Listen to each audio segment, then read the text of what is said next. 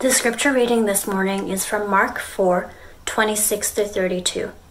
And he was saying, "The kingdom of God is like a man who casts seed upon the soil. And he goes to bed at night and gets up by day, and the seed sprouts and grows. How, he himself does not know. The soil produces crops by itself, first the blade, then the head, then the mature grain in the head. But when the crop permits, he immediately puts in the sickle, because the harvest has come." And he said, "How shall we picture the kingdom of God, or by what parable shall we present it? It is like a mustard seed, which when sown upon the soil, though it is smaller than all the seeds that are upon the soil, yet when it is sown, it grows up and becomes larger than all the garden plants, and forms large branches, so that the birds of the air can nest under its shade." This is the word of the Lord.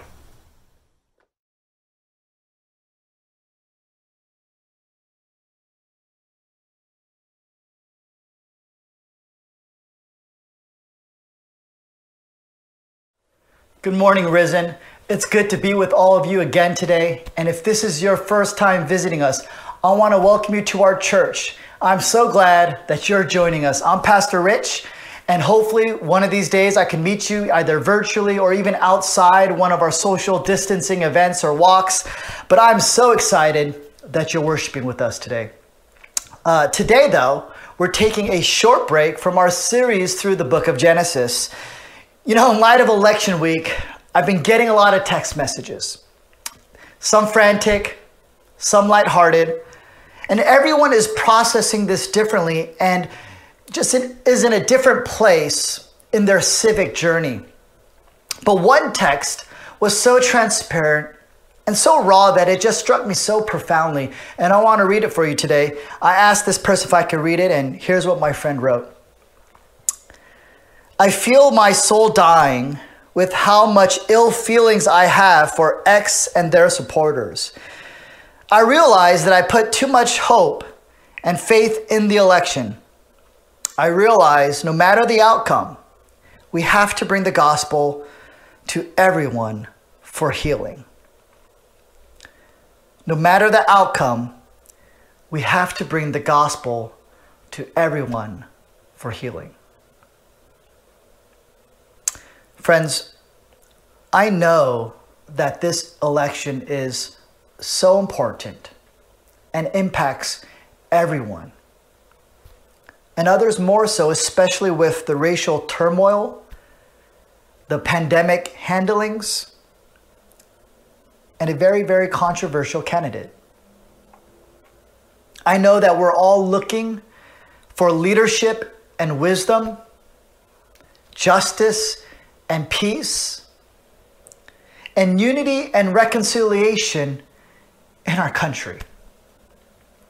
And by the time you hear this, the results may or may not be out.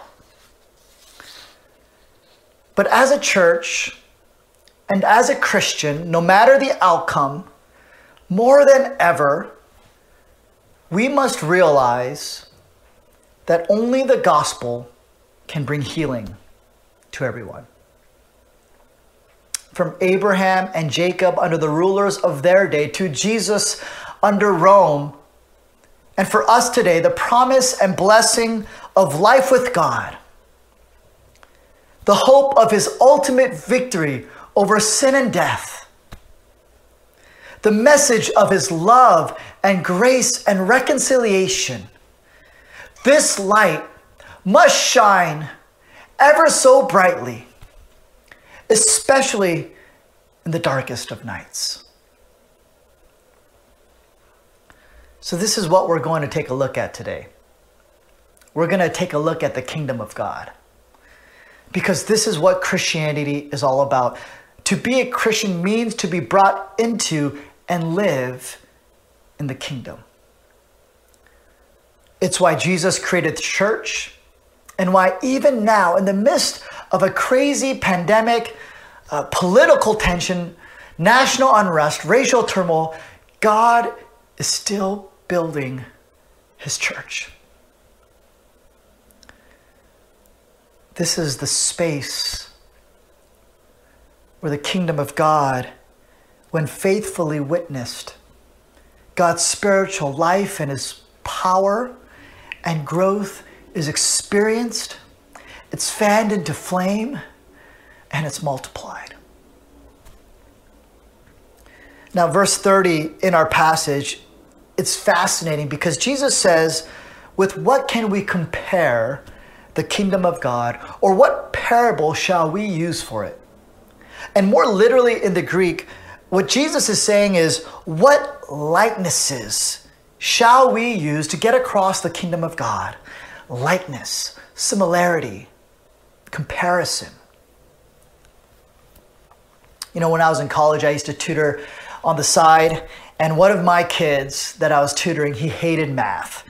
And one time he said, I can't wait to be an adult because I won't have to do math anymore. And I kind of just wasn't even paying attention, but I looked at him and I just said, what are you talking about? Of course you're gonna have to do math as an adult. And he looked at me utterly confused. He could not understand what I was saying and why as an adult he would be doing math. How is that possible? And so how do you explain adulthood to a 12-year-old? You really can't directly. You have to bridge the gap. So you have to use stories and analogies, illustrations, likenesses. And in the same way, to help us understand the kingdom of God, Jesus uses stories. He uses metaphors. That's what a parable is. It's a metaphorical illustration. Jesus uses likenesses to explain to us the kingdom. Jesus says the kingdom of God is like this. The kingdom of God is like that. And today we're just going to take a look at one of his metaphors in Mark chapter 4. In this passage, we're going to see three things. So we're going to take a look at first the seed, and then 2, the growth of the seed, and then 3, the shade of the tree. Those are our 3 points. So first the seed.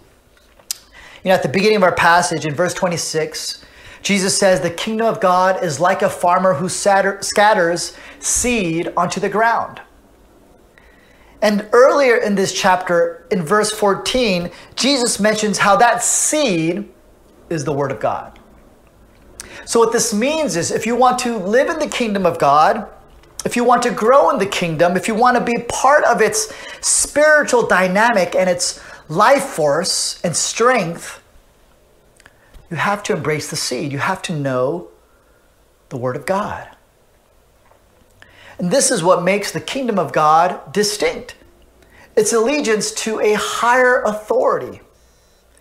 This means that as a Christian and as a church, as Scripture commands us, we do seek the welfare of our community. We serve. We stand for justice. We are our brothers and sisters' keeper. But friends, that is not all the Word of God says. God says the goal isn't annihilation, it's reconciliation. And I know that this is hard for some of us to hear. Because when we experience sin and offense from someone, or when political parties and their supporters experience sin and offense from each other, especially when sometimes this is just irreversible and tragic, the last thing that is on the table is forgiveness. Instead, there's anger, there's deep, deep pain, there's loss, and there's judgment. And this is never to minimize the oppression that people face, or the injustice that is being committed, or the faithful striving that is necessary for a more equitable and just society. We must be committed to justice. Jesus was and is committed to justice. But friends, when you accept Jesus as your king, it does change things a little bit. Because with Jesus, you and I, we get in by forgiveness, not by our works, not by our righteousness, but because Jesus has washed away our sins. We don't get the anger, the eye for an eye, the judgment of God. Instead, we get his friendship. We get his grace. We get forgiveness. And so in our hearts, just as we place our faith in the forgiveness of Christ for us, we place our faith in the forgiveness of Christ for others. It can't be one without the other. It's connected. And we pray and we believe that God is the only one who can soften and turn hearts to him, just like he has softened and turned rebels like you and me to him. Now, this doesn't mean that there are no consequences, that we strive for justice when injustice is committed. But we must realize this. Judgment can only punish. That's what judgment is. It's a punishment. It has no ability to change people's hearts. Because change, friends, it always begins at the heart level. And this kind of heart change only comes through the spiritual power of God's gracious, forgiving, reconciling, redeeming, and resurrecting love by word and deed. Friends, this is the way of Christ. This is the way of the cross. This is what it means when Jesus tells us that we've got to take up and carry our cross after him. And risen, this is the role of the church. Only the church is proclaiming this good news of Jesus, the forgiveness of Christ. You're not going to hear it on any other news network, through any other YouTube entertainment channel. It's only the church that has been commissioned that must steward the precious good news of Jesus. We're mediators that stand between God's love and grace and the brokenness of humanity. As we've seen in the story of Abraham and Jacob, this is the essence of God's call. His grace for sinners, for us and through us. But we can't do this unless you and I and this church, our church, is firmly planted in the kingdom of God, in the organic power of the seed of God's word, which became flesh in Jesus. In other words, we can't do this unless we know that Jesus is our King. And in Scripture, to know someone is more than just intellectual knowledge. To know someone means that, or doesn't mean that you just know things about them. It means that you're intimately tied to them. You're brought into a relationship with them, and into the center of their heart, you're one with them. So knowing Jesus as your King is a binding to him. It's a moving into the center of his being. It's a moving of him into the center of your being. Our heart and our hopes are bound up with Jesus' heart and hope for the entire world. This brings us to our second point, the growth of the seed. In verse 27 and 28, it says that after the farmer lays the seed into the ground, he sleeps and rises night and day, and the seed sprouts and grows, he knows not how. The earth produces by itself first the blade, then the ear, then the full grain in the ear. Now, what these verses are teaching us is that the kingdom of God, this spiritual kingdom, the life transformation that comes from the power of the seed, spiritual fruit like faith and faithfulness and patience and grace and reconciliation and forgiveness, whether it's in our families or in the church or in this world, these things ultimately occur out of our control. That's what this illustration is communicating. The farmer knows that he can't force anything. If he tries, he's going to screw it up. So he does what he's called to do. He does what he's control of, and then he leaves the rest up to the natural process of the world. For example, in the 80s, to increase the supply of tomatoes, typically store-bought tomatoes were harvested prematurely when they were green. Then they were put in ethylene gas chambers to redden them unnaturally. After this, the tomatoes were chilled so that they could withstand the days and weeks in transit. And all of this led to a tomato with a significant lack of flavor and with a significant lack of nutrition. So laws were made to regulate the growth and harvesting and transportation of tomatoes. So if you ate an inorganic tomato that you bought from, a big market store, and you ate an organic tomato side by side, you would notice the drastic difference in flavor. And this is the illustration that Jesus is using to communicate the kingdom of God to us. It's this principle of control. And this principle of control doesn't just apply to organic food, but everything. Because the kingdom of God intersects everything in our lives.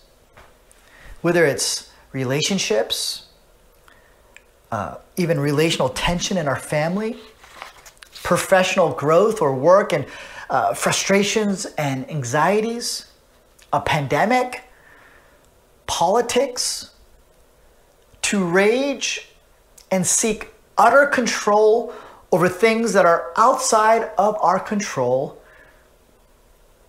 is impossible, is unnatural, is unwise, is unhealthy.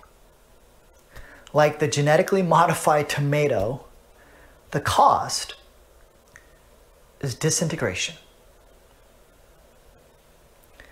Now, this doesn't mean we don't strive for the goodness and love and truth and justice of God's kingdom in all aspects of intersection in our lives, right? This doesn't mean that we don't strive to make wise decisions in our lives and in our relationships. It doesn't mean we don't pray.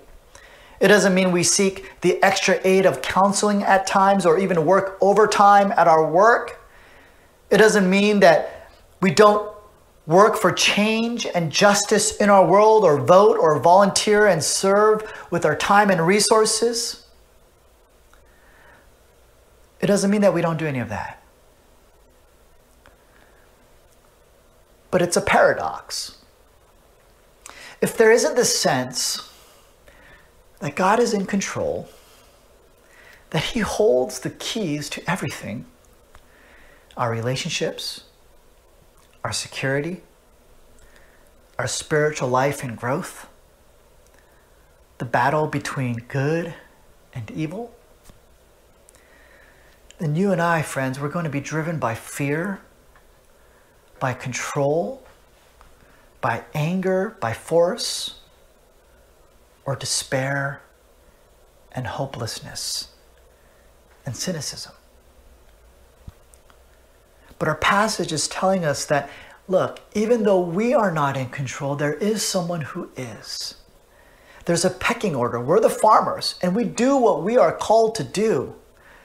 But only God is the force and power of the sun and rain in its full life-giving and life-renewing strength.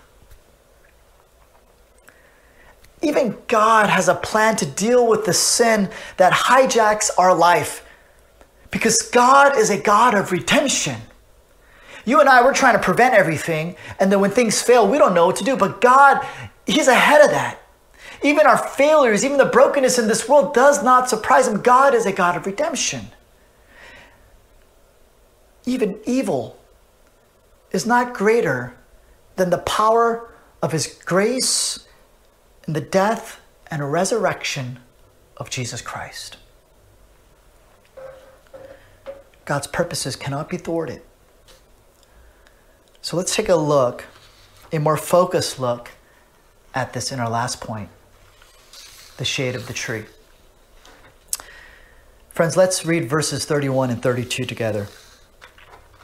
Jesus says, "The kingdom of God is like a grain of mustard seed, which when sown on the ground is the smallest of all the seeds on earth. Yet when it is sown, it grows up and becomes larger than all the garden plants and puts out large branches so that the birds of the air can make nests in its shade."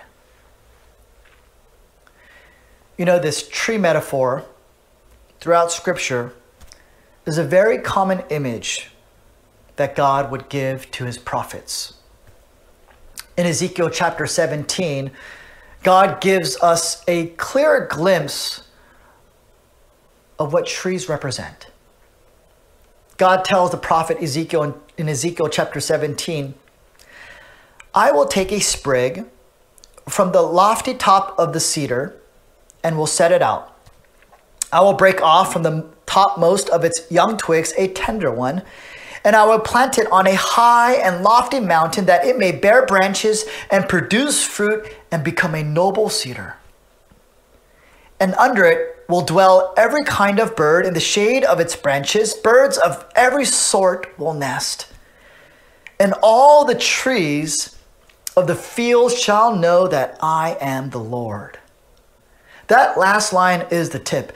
"And all the other trees of the field shall know that I am the Lord."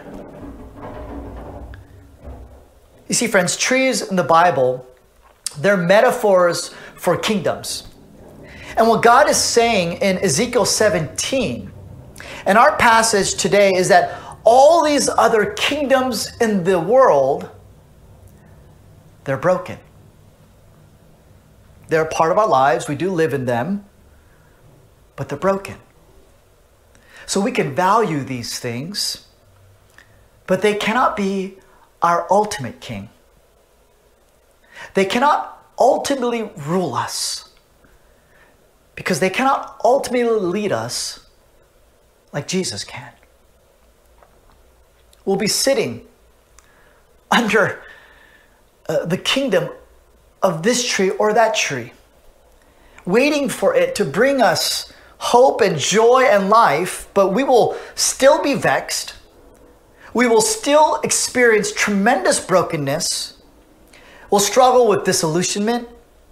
We'll be overwhelmed and afraid. And we'll be longing for something better, something greater, something more lasting. So Jesus comes into the world and he says, "My people are caught. They're trapped. They're stuck inside the walls of these other kingdoms. I will free them." So Jesus comes into the world, and like a seed planted into the earth, Jesus dies for our sins and is buried into the ground. And the spiritual life that comes out of that seed is his forgiveness. It's his grace. It's his love. It's his faithfulness and resurrecting hope. And friends, for those who plant their trust in that seed, in Jesus, the Word of God who became flesh, you're going to find the organic power for the forgiveness of your sins. A spiritual power that washes away all your failings and all your brokenness. You're going to experience his powerful resurrecting hope for you, for your family, for those around you, for the world. You're going to find the shade of Jesus' tree. But this is only grasped by faith in him, by belief in him, by trust in him, by commitment to him, through obedience to him. But when you do that, you're going to find that the kingship and the integrity and the loyalty you have in Jesus is more foundational, more unshakable, more just, more hopeful, more uniting, more loving and transforming than anyone here on earth. And you will find, when you rest in the shade of Jesus' kingdom, that his love and his comfort and his plan and presence and loss and pain on the mountaintop or in the valley low, in everything, nothing compares.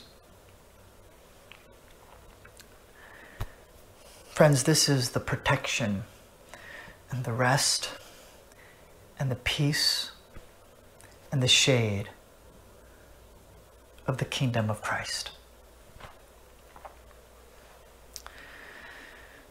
Risen, if the church and the kingdom of God is like a tree that gives spiritual life, spiritual rest, and spiritual protection to people,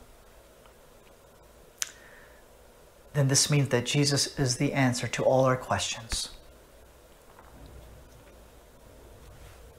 With what can we compare the kingdom of God, or what parable shall we use for it?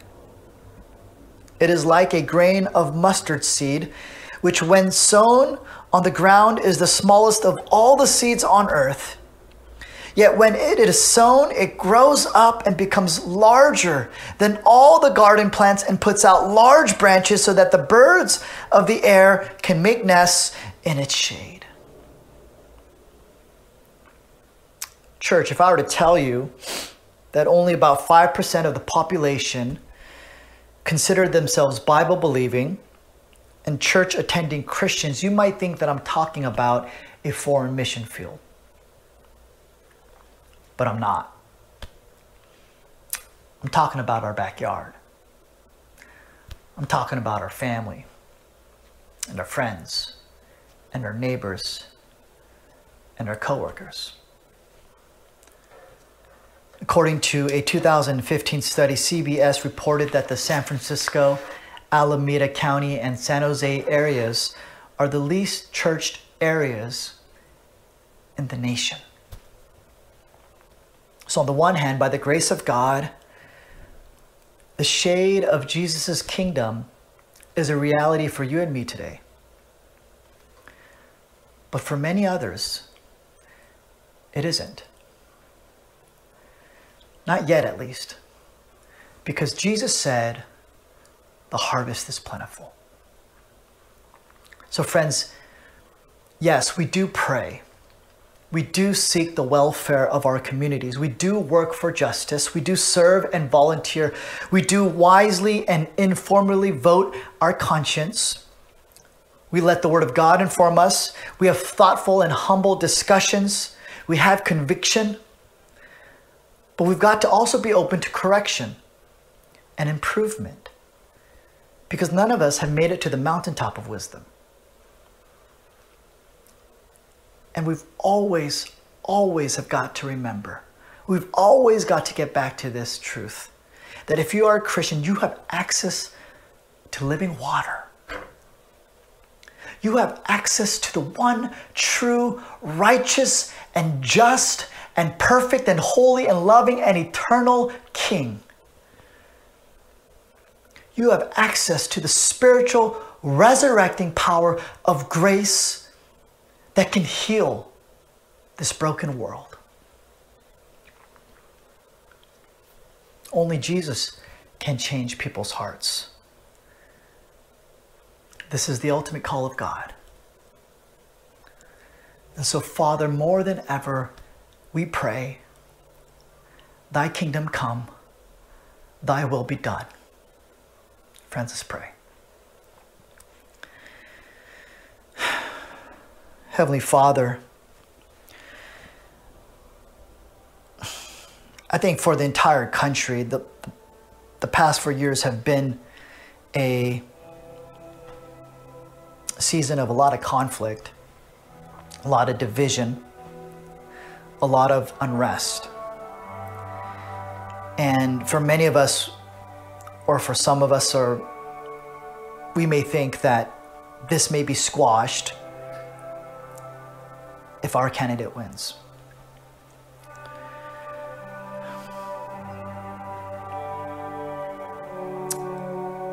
But I don't believe to be so. I do believe that the brokenness that we're experiencing now is something that everyone experiences. And it's nothing that can be solved without you. And so I ask, Father, that you would remind us as a church, you would remind us as Christ followers, as Christians who are in the kingdom of Christ, that while we do live in this world and live among those who may not agree with us, or maybe we do live along those who do agree with us, but at the end of the day, we are called to put our ultimate hope and trust in you, our ultimate allegiance to you, and to understand that our ultimate call is to share this beautiful message of grace, of forgiveness,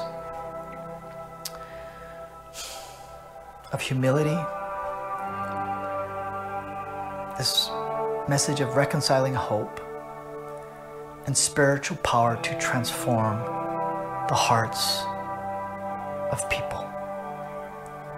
We ask that you would do this first and foremost in us.